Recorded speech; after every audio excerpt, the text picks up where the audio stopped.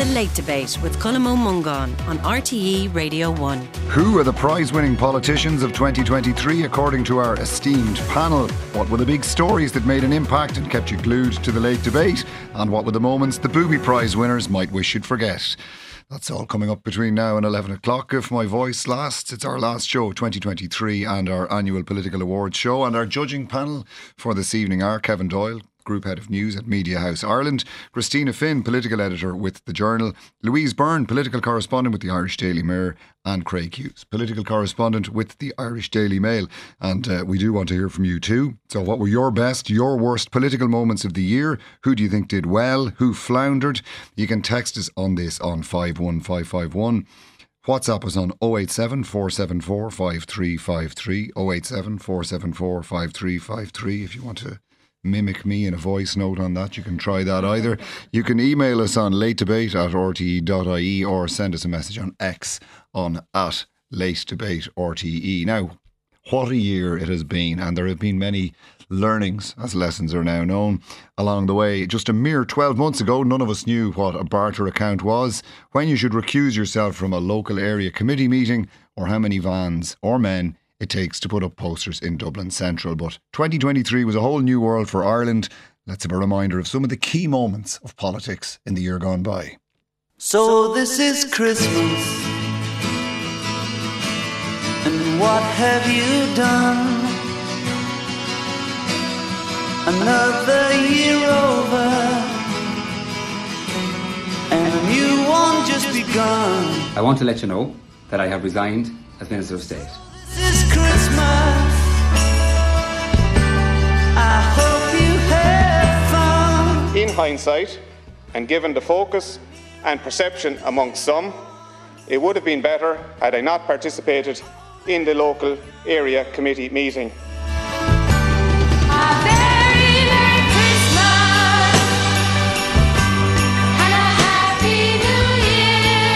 At the heart of this scandal are 19 children and their families.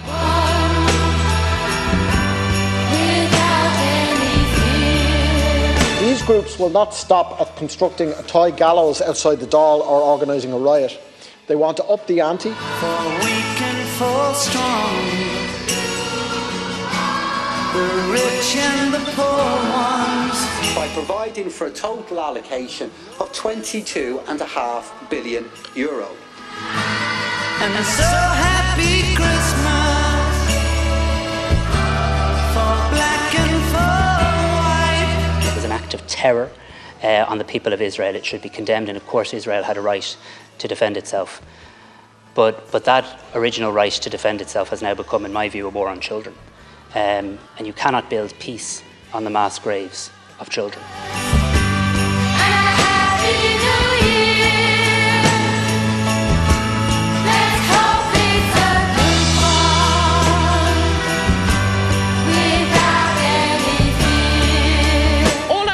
From you is fig leaf, an exercise of the most brazen arse covering that I have ever heard in this chamber. Another year over, and a new one just begun. Very people who you are speaking of, those who are marginalised in our community, those who are seeking international protection, are the very people that those thugs and scumbags on Thursday night sought to intimidate.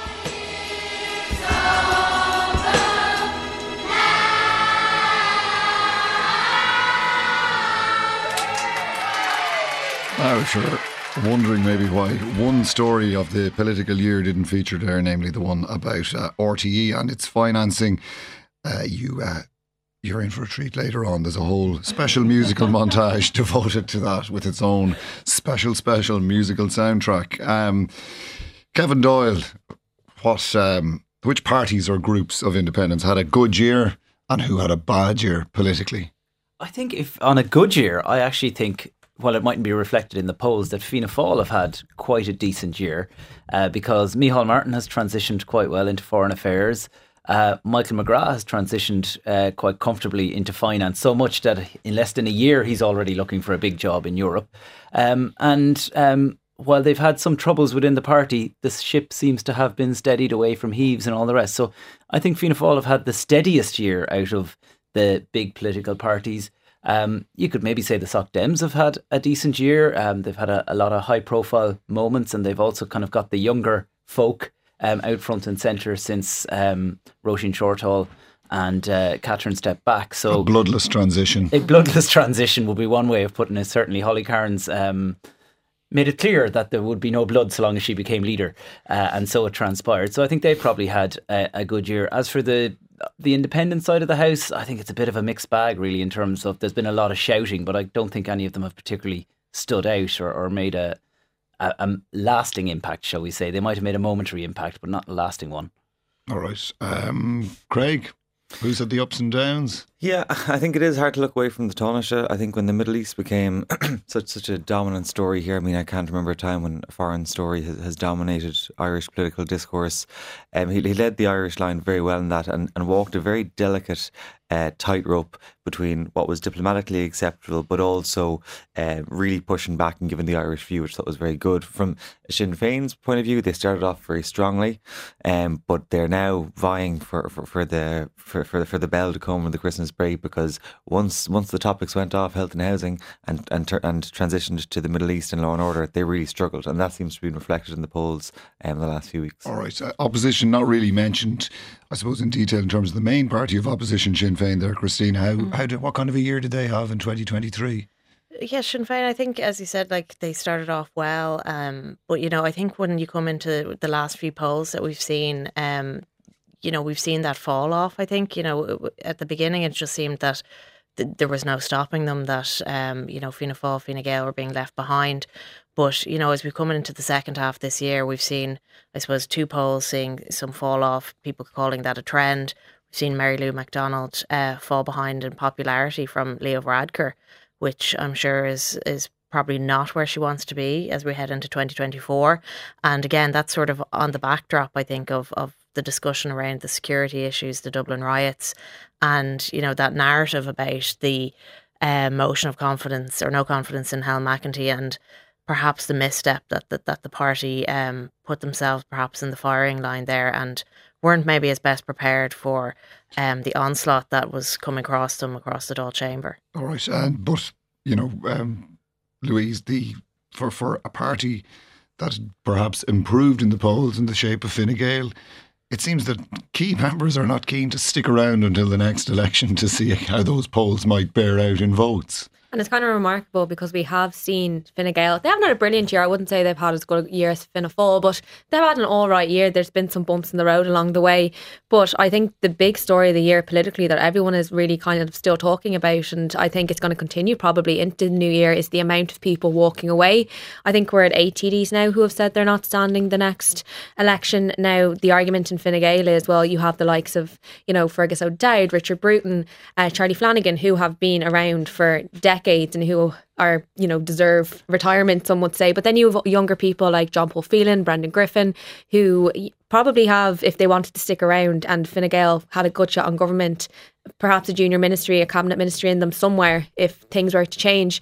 So I think that's been a really interesting thing so far this year, because we saw before with Fianna Fáil, and what followed with Fianna Fáil was a massive crash for the party. They lost dozens of TDs. I think Fine Gael will be hoping that is not repeated. So I think they'll be glad to be going into the new year with a bit of a tiny boost in the polls, and indeed a bit of a boost for Leo Varadkar as well. He was overtaken Mary Lou MacDonald in popularity for the first time in, I don't know how long, but a very long time. All right, I'm going to try and drop my voice a bit more and try and get a bit more purchase. You sound like Santa on my throat. And what do you want for Christmas, Louise? Craig, take us back to the start of the year. There were revelations on the Ditch website. So, government parties may have finished stronger in the polls. It didn't augur well at the beginning of 2023. There were revelations on the Ditch website about certain government politicians, top to bottom in the government parties. So and then throughout the year there was housing, there was immigration, and then culminating outside the Dáil in some rather nasty scenes. So it did. Yeah, it was quite a turbulent start to the year. I mean, it's easy to forget it, but I mean, they lost two two junior ministers over quite significant issues, and we saw that Robert Troy could be facing, further investigations from SIPO over the undeclaration of his property assets. And I think at that point you were kind of everyone was looking for the government popularity to keep decreasing, but it kind of stabled off and has crept back up slowly. But you mentioned the protest outside the Doyle, and it's very difficult if you look forward to next year, getting away from the question of immigration. That seems to be dominating, and I think even looking at the poll in Sunday Independent, which has been tracking this for quite some time, of people's top two election issues, like immigration is now above 20%. And so the government is in a difficult situation in terms of how they delicately address that, and also stave off the kind of dog whistling that you've had from some ranks within the Oireachtas as well, has to be said.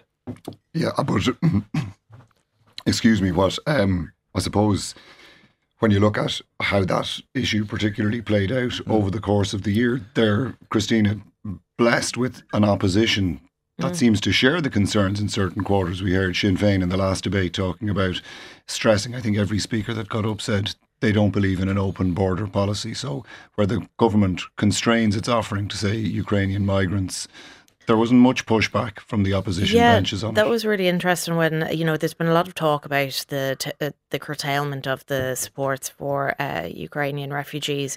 As Leo Varadkar said, the measures that were announced this week were kind of well flagged. Yes, there was some discrepancies within Cabinet about exactly what they were going to be made up of.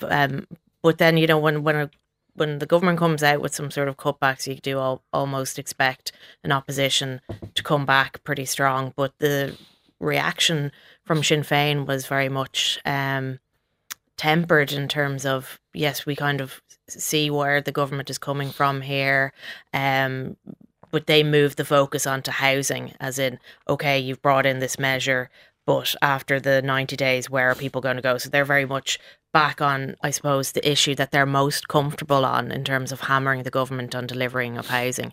And I suppose they're trying to separate that out from the immigration issue and just hammer them on straight stats heading into 2024. All right. Well, let's get to our first award of the year, and that's Political Diss of the Year.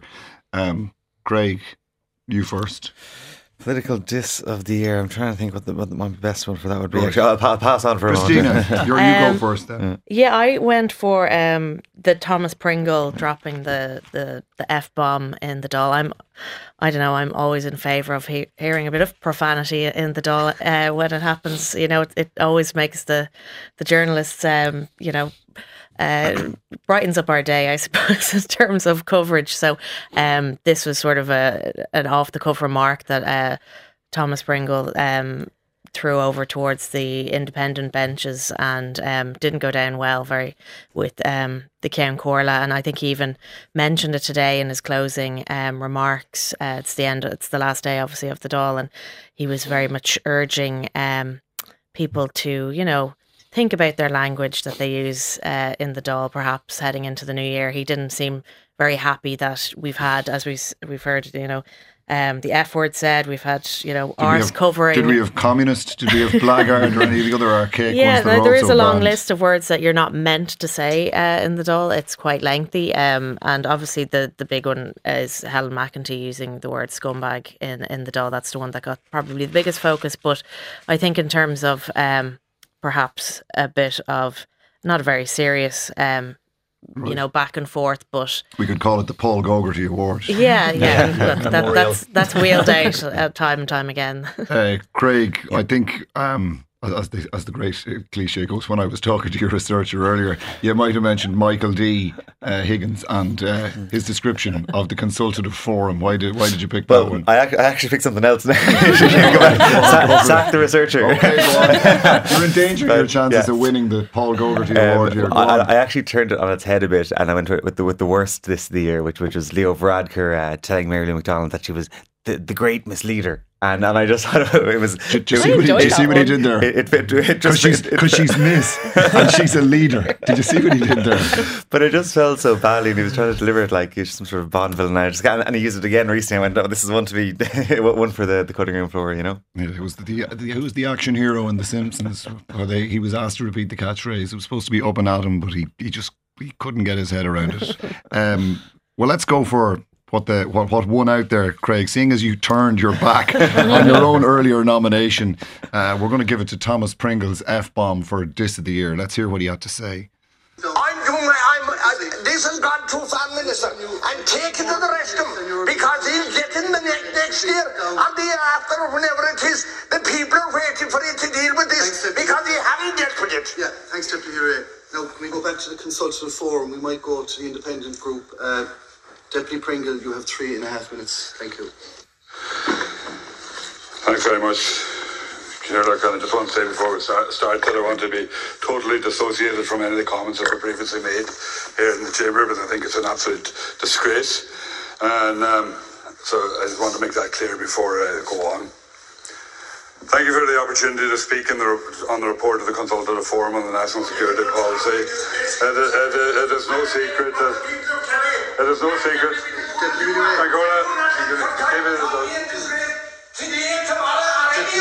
Well, it's obvious you don't fucking listen to what anybody says, because that's not what I said. So if listen anymore, open your ears and stay your mouth. You might fucking understand what people are saying.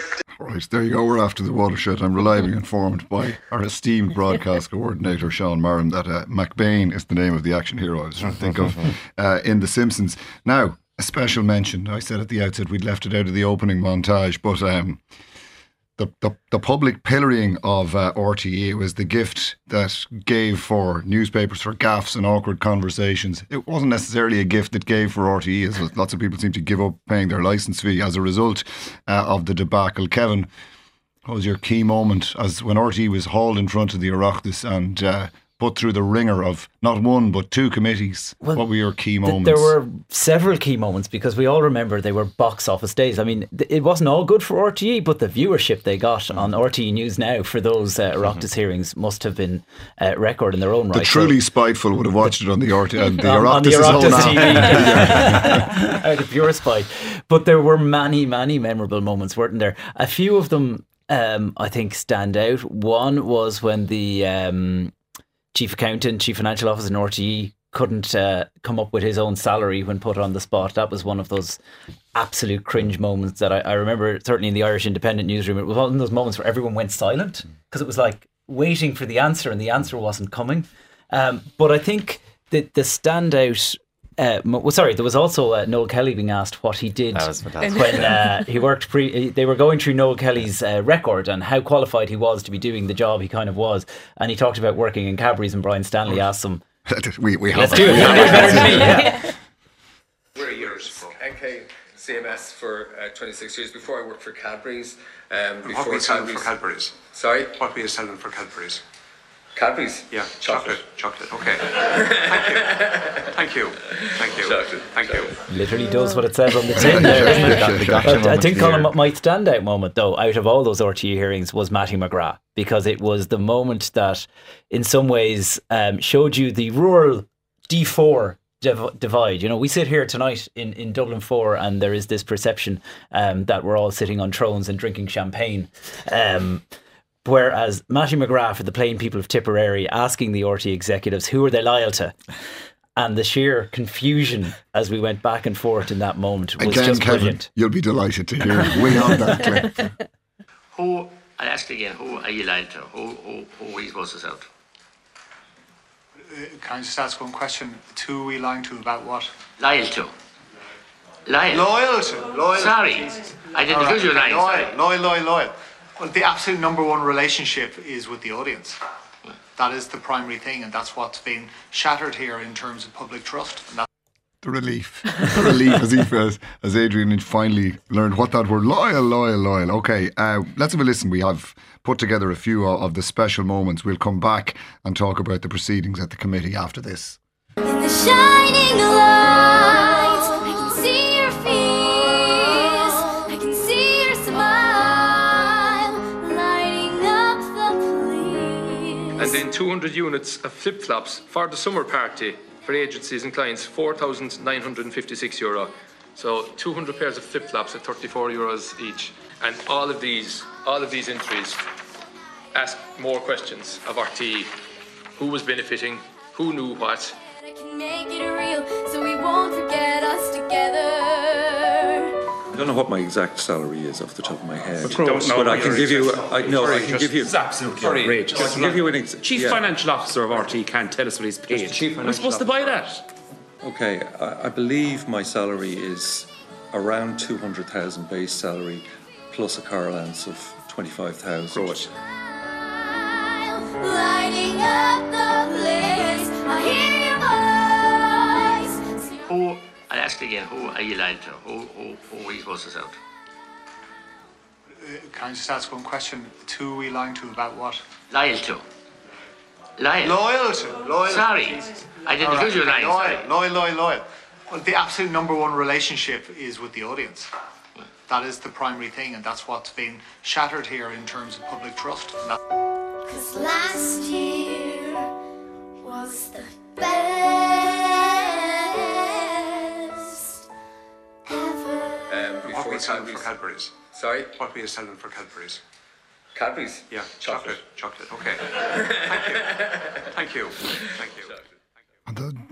That exchange, the chocolate exchange, Louise, wrapping up that montage, who stood out for you in terms of their pursuit of the main material issues? Who did themselves a few favours in their interrogation of the public service broadcaster in either the public accounts or the Media and Tourism Committee? I think this was one of the opportunities where we actually got to see the committees doing really good work, and I think oftentimes people don't really pay attention to Oireachtas committees, and there is now. Sometimes they are so boring and you have to sit through them. You're like, I can't believe they're making me do this. And then other times you see some really good work being done. And I think in this instance, there was really good work done. Now, there was showboating from some people. You can't deny that. But I think the two people that really stuck out to me, both from Fine Gael actually, one was Brendan Griffin.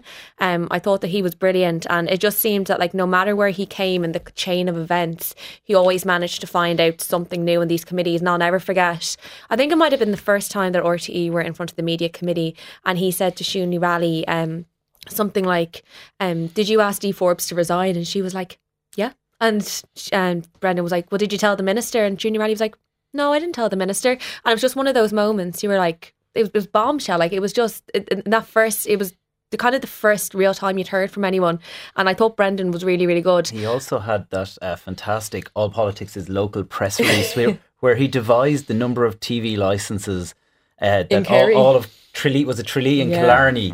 That was the amount of money that was spent on the flip-flops or one of the various barter account purchases. And it was just like, that's how you sell it to your local constituents. I don't know if TV licence sales in Kerry have increased as a result, but the other person I thought did really well was Alan Dillon. And maybe he wasn't as as prominent as Brendan Griffin would have been, but again, I think really forensic. You saw him a lot because he was on the Public Accounts Committee, he was on the Media Committee, and I thought the two of them did really well. The other person who I thought was brilliant in the whole thing was Imelda Munster from Sinn Féin. Now I know she divided terrifying, and I know she divided opinions a little bit, and I know some people were like, she's brilliant, she's on the money, she's interrogating them, whereas other people were saying that she came across very abrasive, very aggressive sometimes. But in fairness to her, she got answers every single time, and I think this was a good example. I think by the end of it, none of us ever wanted to watch a committee again, but I think it was a really good example of committees doing really good work. Right. And I think on that though as well, as a journalist, when you're watching those committees and there's so much information you want to get out of them, and then you hear a politician talk for 2 minutes before they answer the question. They've got 3 minutes to answer. You're kind of going, ask great questions, Yeah, you also have the thing of the Michael politician. Chief says that to me all the time. You have the thing though of the politician like repeating what the politician in front of them asked, because they were like, oh, they got a good answer to that. Will I get a little clip from my social media now if I ask that again? So sometimes there is a lack of strategic planning, I think, before they go into committee, where if you want to actually get the jugular answers, they What about answers you regret you get? Like Timmy Dooley asking about exactly. I was just thinking, so a U-turn quicker than your average Renault. Yeah, now in fairness, he seemed to have gotten some sort of steer that there was something amiss, like ask about the car, and he didn't know that actually it was probably one of the most prominent Clare, well-respected broadcasters that was going to have to hand it over that day. So, I'm not sure how happy he was with that. I think he's heard quite a lot about it, I think, over the last number of months. But I think that one of the big moments of that committee was, I think, when Ryan Tubridy was speaking about his salary and saying that it did not affect his soul. Now, I was at the committee at the time, and you could to see the reaction on some of the politicians' face. Just it was just. Well, my issue was I was in the back of the committee and I accidentally rolled my eyes, and I think Ryan Tubridy might have seen me do it, and I didn't mean to do it, but I was directly in his eyesight. But it had just been such a long day. I think it was coming towards the end. That moment is actually is one of the nominations for the next award, because we have 3 of them there. We have Ursula von der Leyen on the kind of more geopolitical level for her very early tweet, unequivocal in support of Israel, which resulted in considerable backlash from a number of European governments. Helen McEntee for her earlier in the year, it has to be said, before the riot, saying Dublin is safe, and Ryan Tubridy for saying the salary didn't affect his soul. You nominated all 3 of those moments. Christina, talk us through them. Why? Yeah, well, I think particularly if you want to get like down to serious stuff, I suppose Ursula von der Leyen tweet in particular, in terms of being out of touch with the Irish perspective, I suppose.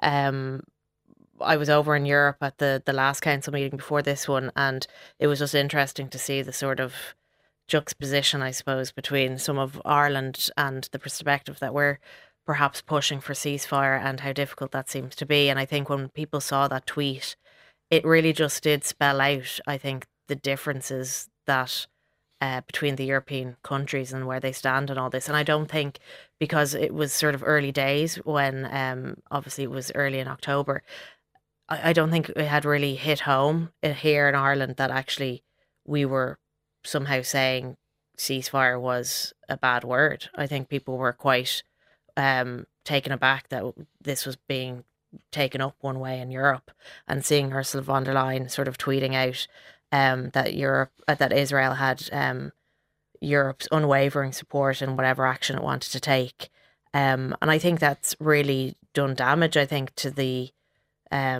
European project. I think from an Irish perspective, Fine Gael has always, Ursula von der Leyen is in the EPP, which so is Fine Gael with Leo Varadkar, and he himself has said, when that tweet went out, that he had told her that he thought it was, probably not the best idea. And there was also her Commission colleague Oliver Farrell who said that exactly, and a lot of other officials, within the European Commission as well. And I think people thought this was sort of dying away, but as this continues on, I think it does bring into question maybe people at home and Ireland looking at Europe and trying to, figure out where we stand on it and asking, I suppose, the bigger questions about, are we being represented in the way perhaps that we want to be? Is our voice... I think Leo Varadkar was making that point. Yeah, is our voice, exactly, is our voice loud enough or not? What I thought was very interesting about that tweet, though, was at the time, and the Doyle issued it significantly since then, but remember the backlash that Sabina Higgins got for suggesting that there'd be peace talks in Ukraine, and it was just treated completely differently. I thought that was just an interesting way to look at that one, Yeah. 2 very different circumstances, though. Yes, but at the point that was in the immediate aftermath of the attacks. So it was, at the time that the thing in Europe was they still had the right to defend themselves within reason. We know that since then they've gone above and beyond what anyone thought was acceptable. But it was just an interesting juxtaposition that when Sabina Higgins said that, it was so outlandish at the time and the pushback that it got. All right, Kevin, of those 3, Ursula von der Leyen's tweet, Helen McEntee saying Dublin is safe, or Ryan Tubridy saying it doesn't affect my soul? I think I would go with Helen McEntee for 2 reasons. One is the fact that she said Dublin is safe at a time when there is a lot of antisocial behaviour in Dublin, and anybody who walks around Dublin on a day, which I do every day, I'm on Talbot Street, one of the worst streets in Dublin. I don't know that Helen McEntee has been on Talbot Street, except for the second reason, which was the photo call that she did, flanked by Pascal Donoghue and a load of male Gardaí that I'd get out of the way for if I saw them coming down the road. And that was just across from our offices there, which is not a pleasant part of town most of the time. So, not because of the offices, though. No, it used to be ourselves and Irish Water used to have our offices side by side, and that used to be the biggest problem on Talbot Street. Not anymore. During all the scandal, they used to pull the blinds down so we couldn't see in their windows in case we'd see anything. But we've moved on from that. No, seriously though, it's not a great part of town, and the very fact that she said it was safe, did that walk down the street, it just looked terrible at a time when people were worried. And as it played out in the last couple of months and weeks, the whole problem around safety in Dublin has escalated, and so that looks even more foolish now. And the truth is, yes, Dublin is safe if we compare it to some far-flung cities like maybe, you know, New York or Boston or some bigger places. People didn't feel safe, and so your minister telling you you're being silly, it's safe, isn't how you manage that politically. At that press conference, she was saying, I walk up from the Three Arena after a gig, no bother at all. And I think a lot of us were at that press conference going, doesn't she always have a Garda presence around her? Like, I wouldn't mind walking up from the Three Arena if I had a couple of guards around me either. So, you know, putting out that argument time and time again about how she walks around, not a bother, you know, it's not really apples and oranges there. It was a valiant rearguard action, Kevin, but you've been outvoted 3-1, and I'll take it. It's the sole moment that wins. Let's have a listen to it. Do you think your integrity is damaged I now? don't think I'm a different person to the one who, in the last 6 months or 14 years, promoted Vincent de Paul or no, I'm not told children not to bully each other, but your ability to ask questions. child. No, this is my answer to your question. Or promote child literacy and do all these really important things that I think matter, not just to me, but to, you know, my fellow citizens, like literally kids reading all these important things. And yes, this salary is enormous. I understand that, but that doesn't affect my soul. It can't. Yeah, can I change my vote? Having heard it I think they've made a song about that and everything. Yeah, I think, but this was like hour 7 as well. Like we had packed that morning and we had the media committee in the afternoon. So it was like, I think we were all just exhausted. And when he came out with this line, everyone was just like, how is he still going? How is he still coming out with these things? The toy man. Okay, on that note, we'll go to a break. We'll be back in a minute. The Late Debate with Colm Ó Mongáin on RTE Radio 1. All right, hello again. We're going to look at our political awards as we do at the end of every year. We've already spoken about discourse inside the Dáil, but Louise, there was some pretty shocking scenes outside the Dáil in the form of some ugly protests and some of the imagery that was brought along as well. It was a bit of a wake-up call, I think. Yeah, and I think we had heard for a long time that there was an element brewing. I don't think anyone expected what we saw outside the Dáil on the first day back in September. And I remember being in there from early morning, and we had been warned the night before that there was barriers going up, that there was going to be roads closed. We just thought it was going to be like any other protest. But what transpired was a very large protest. And I think a few of us were inside at the opposition press conferences, which are always held on the first thing on a Tuesday morning, and someone sent us a picture of a gallows outside with pictures of, it was kind of everyone really. I think the Taoiseach was up there, I think the Taoiseach, Mary Lou, like they didn't discriminate. It was kind of across the chamber. They had everyone on this thing. And then I think as the day went on, things got nastier and nastier, and those videos emerged of people like Michael Healy-Rae and Donncha O'Leary from Sinn Féin being surrounded by these protesters. And it was rather scary. There was one point that, you know, people physically could not get their cars out of Leinster House because the gates were being blocked. And I think that for a long time, people were thinking, oh, this is just on social media and these things are only happening in Europe. We'll never see this here in Dublin. And I think that day, people didn't really take it in. But I think the next day, there was just a sense of shock around Leinster House that such a protest could happen. And the response, in fairness, was pretty quick. We've seen protests ever since. There's been huge barriers around Leinster House, and we often say in the press gallery, like, they're putting up all these barriers outside, the roads are all closed, and oftentimes there's only like 5 or 6 protesters. So, you know, it's a waste of resources in a way, but I think it really spooked them. And I wouldn't be surprised if in the new year there's a lot more of these kind of events. And we're still kind of none the wiser. Michael Healy-Rae was surrounded and shouted at, said he couldn't really describe them as protests because he had absolutely no idea what political agenda they were trying to advance. Well, I actually encountered them myself a few weeks ago. I went out to listen to what they were saying, and they took great umbrage at me laughing at their conspiracy theories.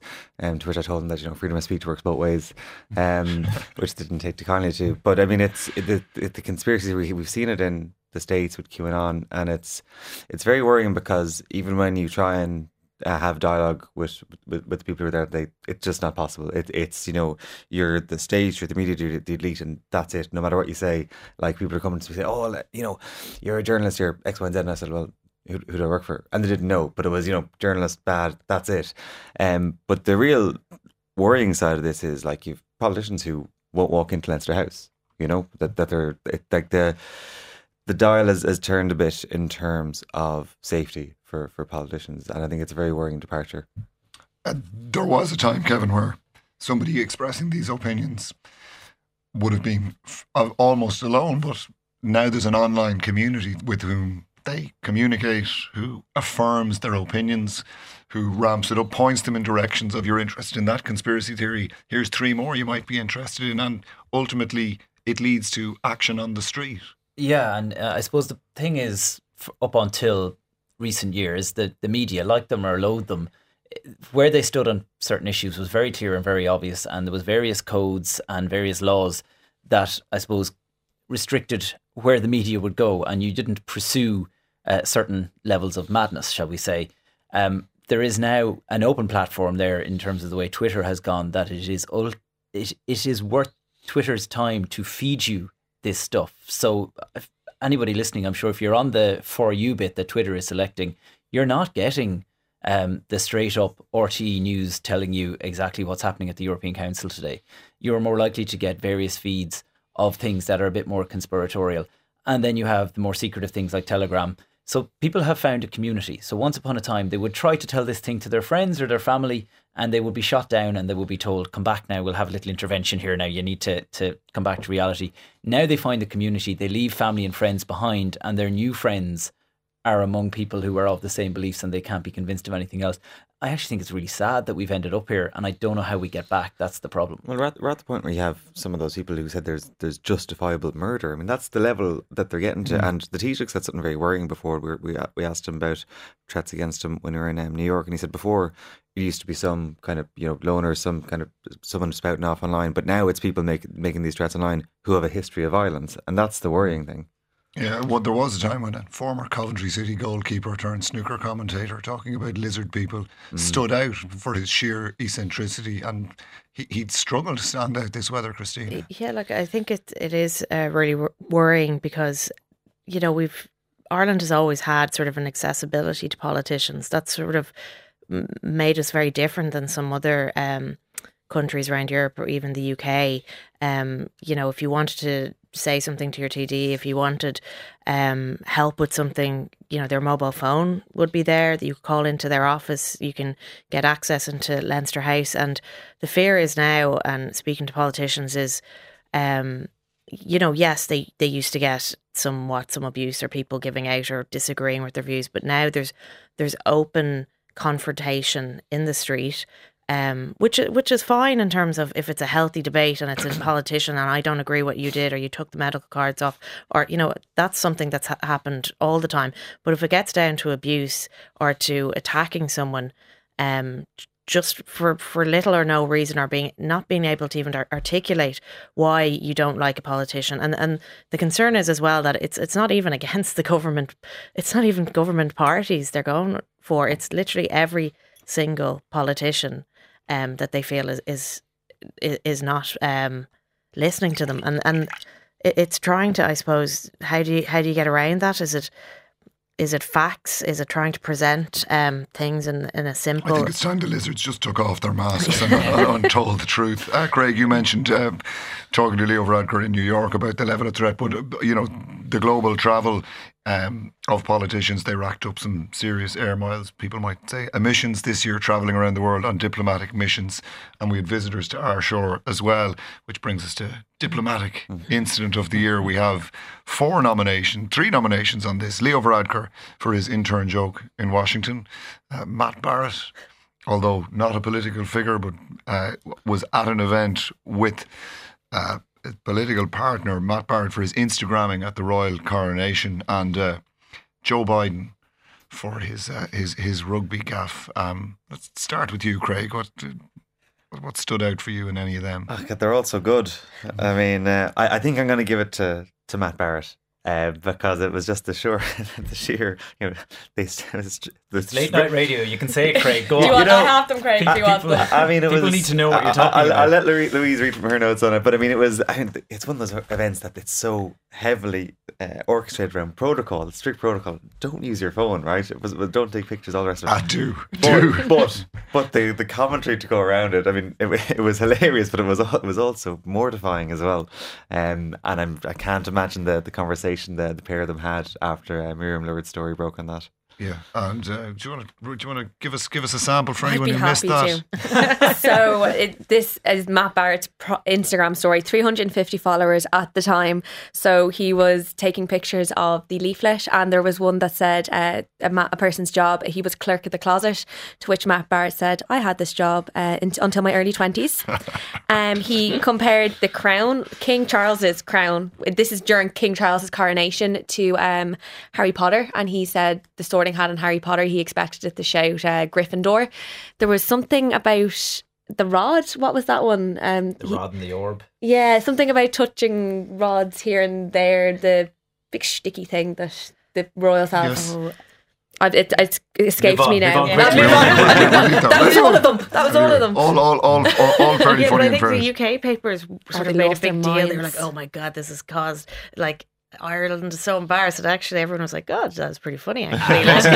It wasn't great, mate, to be fair. Come on, we all need a bit of humour You're around these things. Stickler for the protocol, I love a bit of protocol. I mean, they had gone to the effort of printing out 50-something pages of protocol. He could have followed. Which one of them did you like? The Joe Biden rugby gaff, Matt Barrett at the coronation? You clearly don't like that one. Leo Varadkar for his intern joke in Washington. Which one of them, just for pure comedy, did you like? Well, for pure comedy, I actually didn't think... I thought the Joe Biden one was fine, to be honest. I know he got an awful time about it because the Brits were hating on him at the time, so it was just a reason for the British tabloids to turn on Joe Biden right then, because they didn't enjoy his trip here. But I think either way, Leo Varadkar is going to win this award no matter what, or else I would give it to him for the Washington intern joke, which is when he was over in Washington making a speech. As you do, you make many speeches on those trips, in fairness, and they all kind of blend into one another at the same time because you've basically got your speaking points. But of course, he went off his speaking points to tell one audience about how when he was a younger man, he had been over in Washington, but he had always felt safe as an intern, or along those lines anyway.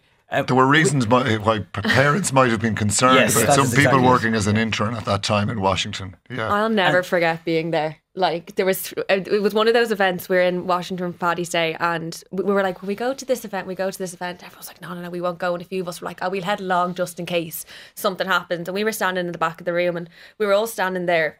We were working on our phones, kind of just half listening. And one of my colleagues was like, "I thought your head was going to snap off your neck. Your head snapped up so fast when he said it." He was like, "I thought I misheard him." And I don't think he, not in fairness, actually, I don't think he realised that there was press there. But it doesn't matter if no, there's it press doesn't there. matter It's if there is press there. It's the type of joke you get away with in Hughes at 5 to 12 after 6 pints of Guinness with your mates, and everyone has a little chuckle and moves on quickly. But they laughed. He was meeting Hillary Clinton the next day. He'd met him that morning. Yeah. And had met Bill as well. Yeah, all in this cycle. So it was just, you just can't do it. They laughed, in fairness to him. Okay. Well, it's pretty funny. Christina, do you want? We don't have the audio of that, and we obviously don't have the audio of Matt Barrett's Instagram. So it looks like we have a clear winner at this stage. Christina, do you want to row in with that? Yeah, like I did think the Joe Biden Black and Tans one, now to be honest, was, for me, that was my top one, just because it probably made the most waves across the globe, perhaps maybe more than some of the others. But having heard my colleagues, I probably now would either go at Matt Barrett's or Varadkar's misstep. Okay, so let's hear Joe Biden anyway. This was given to me by one of these guys right here. Was a hell of a rugby player, and they beat the hell out of the Black and Tans. There you go. Rob Kearney beat the Black and Tans. And again, everyone always sort of looks up and you're, did he say that? I mean, if anything, the bigger gaff on that trip was Mayo for Sam. That was not a gaff. I was Mayo man I was there in Ballina. Do you want to say, do you have a conflict of interest in taking on this? But I was there and I was very, very reserved reporting on it from the stand, and he said it, and I went native and I said, oh! to a guy from the Daily Telegraph beside me. He's like, what's going on here? Right. Politician of the Year is our most controversial award every year, as people think their guy is the best politician of the year. But I want to make it clear, it's not it's the best politician. It's the one who hit the most headlines and had a certain amount of impact, and we can be dismissed, I suppose, as hashtag mainstream media and all of that. But anyway, let's talk through them. Craig, who's your nomination? I've gone for Eamon Ryan because of when you look at literally all of the green policies that have been brought through. Even now, when we're talking about putting more capital spending in, that the 2-to-1 rule is there in favour of public transport versus roads. I think literally the amount of ministries they've had from day one was a great bit of political nous by Eamon Ryan. And I think it's literally going right the way through so many government departments. The green imprint is there, and I think the Greens, perhaps some might say naively, don't worry about being re-elected as much as the other parties the next time round, and are more kind of policy focused. And when you go down through the policies they've implemented, I think it's unrivaled from anyone. We'll come back to you for your opposition nominee in a second. Louise, who would you go for? Who did you think did well? I'm afraid of saying this one because I'm probably going to be inundated on Twitter, but I said the Taoiseach, Micheál Martin. 2 years on. Shush, Craig, shush. But I just think in terms of the Middle East, I think he's been very, very strong. I think, when you look at his trip to Israel coincided with many of the Irish citizens being released from Gaza, and we know up to that point that there was people on those lists being released every day and there was never an Irish citizen on it. And I think there is a feeling within government that visit was instrumental in getting those people out. We also saw the work that he did with Emily Hand. As Kevin said earlier as well, it kind of felt this time last year everyone was talking about Micheál Martin's future and if he'd even still be around, and I think he managed to beat them off, those people who were coming nipping at his heels and wanting him to leave, but he's staying strong, and be interesting to see if he's still there this time next year. But I think in the foreign affairs portfolio he's had a very strong year. Alright, Kevin, who would you go for? Well, I had Micheál Martin, but I can't do that, or it won't be you interesting. can. But anyway, you can give us. You'd agree with that, but I would in general. More for the latter reason, which is that he probably started the year under threat. And if people think back to the days of Eamon Gilmore, when Eamon Gilmore took the foreign affairs role, it destroyed his leadership of the Labour Party because he was abroad all the time and they came for him. Micheál Martin has managed to actually... Well, austerity had a bit to do with it as well. Yeah, but his own party plotted behind his back while he was abroad. Micheál has gone centre stage more so, actually, because world affairs have become a lot closer to home. But I'll tweak. The other person I had in mind for that was a little lower down the ranks, Niamh Smith of Fianna Fáil. For her management of that media committee. She is someone who in some ways got overlooked for a junior ministry when the coalition was formed. The media committee, not the most high profile most of the time. She got her moment in the limelight and she took it. All right, Christina. I actually have Niamh Smith written down here for that exact reason. I thought that, Fianna Fáil has often been criticised for, the female representation. I think that it has had over the last number of years, and not putting some of the women out front and centre. And I think Niamh Smith in particular, I think she played a blinder in terms of just navigating through that. In reverse order, give us an opposition politician you thought did well. An opposition politician, I think Breed Smith for me. I think, people before profit, I think get a lot of criticism sometimes from the government saying that they're just there to give out. But, she used her time really well in terms of the abortion review, and the legislation that we have there, and the government were trying to sort of delay it and kick it a touch, and she used private members' time, and the government had to have a free vote on that. So it's using what little power I suppose they have to actually make some sort of an impact. I think she used herself quite well there. Non-government, you mentioned Tom Clonan, did you? Yeah, I said Tom Clonan, and he would actually have been in my kind of thinking for Politician of the Year. I think he's had a really strong year, and I think he has brought a lot of humanity to his contributions. Especially around the time of the spinal surgery. Yeah, exactly. And I remember, the CHI were in one of the Oireachtas committees and they were talking about the spinal surgeries, and Tom Clonan came in and he talked about his son Owen, who has gone through this and who had a delayed surgery for spinal issues, and he was talking about the difficulties that he encountered. And I just think he's a great advocate for his son. And I think oftentimes when you're talking about these complex issues, you're hearing people talk about other people's children, and I think when you have that first-hand experience and you're going and talking about your own child, I think it's just really strong and really powerful, and I thought he had a very good year. An opposition figure. I'm going to give it to Holly Cairns. Not because the Holly Hop, as it was called at the time, was very short-lived, so Social Democrats haven't really moved the dial since her leadership, but she has, on a personal level, I think, made sure that she'll be a TD in the next Dáil, which I don't think was guaranteed until she became leader of the party. The Soc Dem seat in Cork South West in many ways was a surprise win in the first place, but now she has put herself in a position to ensure she has a long-term political future, even if her party doesn't necessarily. Right. When you were giving your nominations, Craig, excuse me, Peadar Tóibín was one of the people you mentioned. I went for Peadar Tóibín because he's for someone who's there by himself, obviously he's into party, but he generates so much publicity out of news stories that he finds. So be it from parliamentary questions on guard numbers, even going back to during COVID, all healthcare stuff. I think he does such tremendous work to generate such publicity for himself, which as a one-man band pays dividends that so many of the others just simply don't get. All right. You did actually all, at some point in your list of nominations, nominate Micheál Martin, despite being leader of the party that's in charge of housing and health and all of that. Explain yourself. No Shinner winners either. And we have to say Section 31 of the Broadcasting Act no longer applies in this particular building.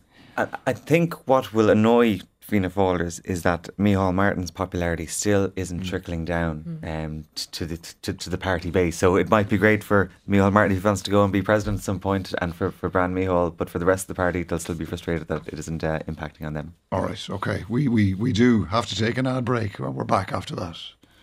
The Late Debate with Colm Ó Mongáin on RTE Radio 1.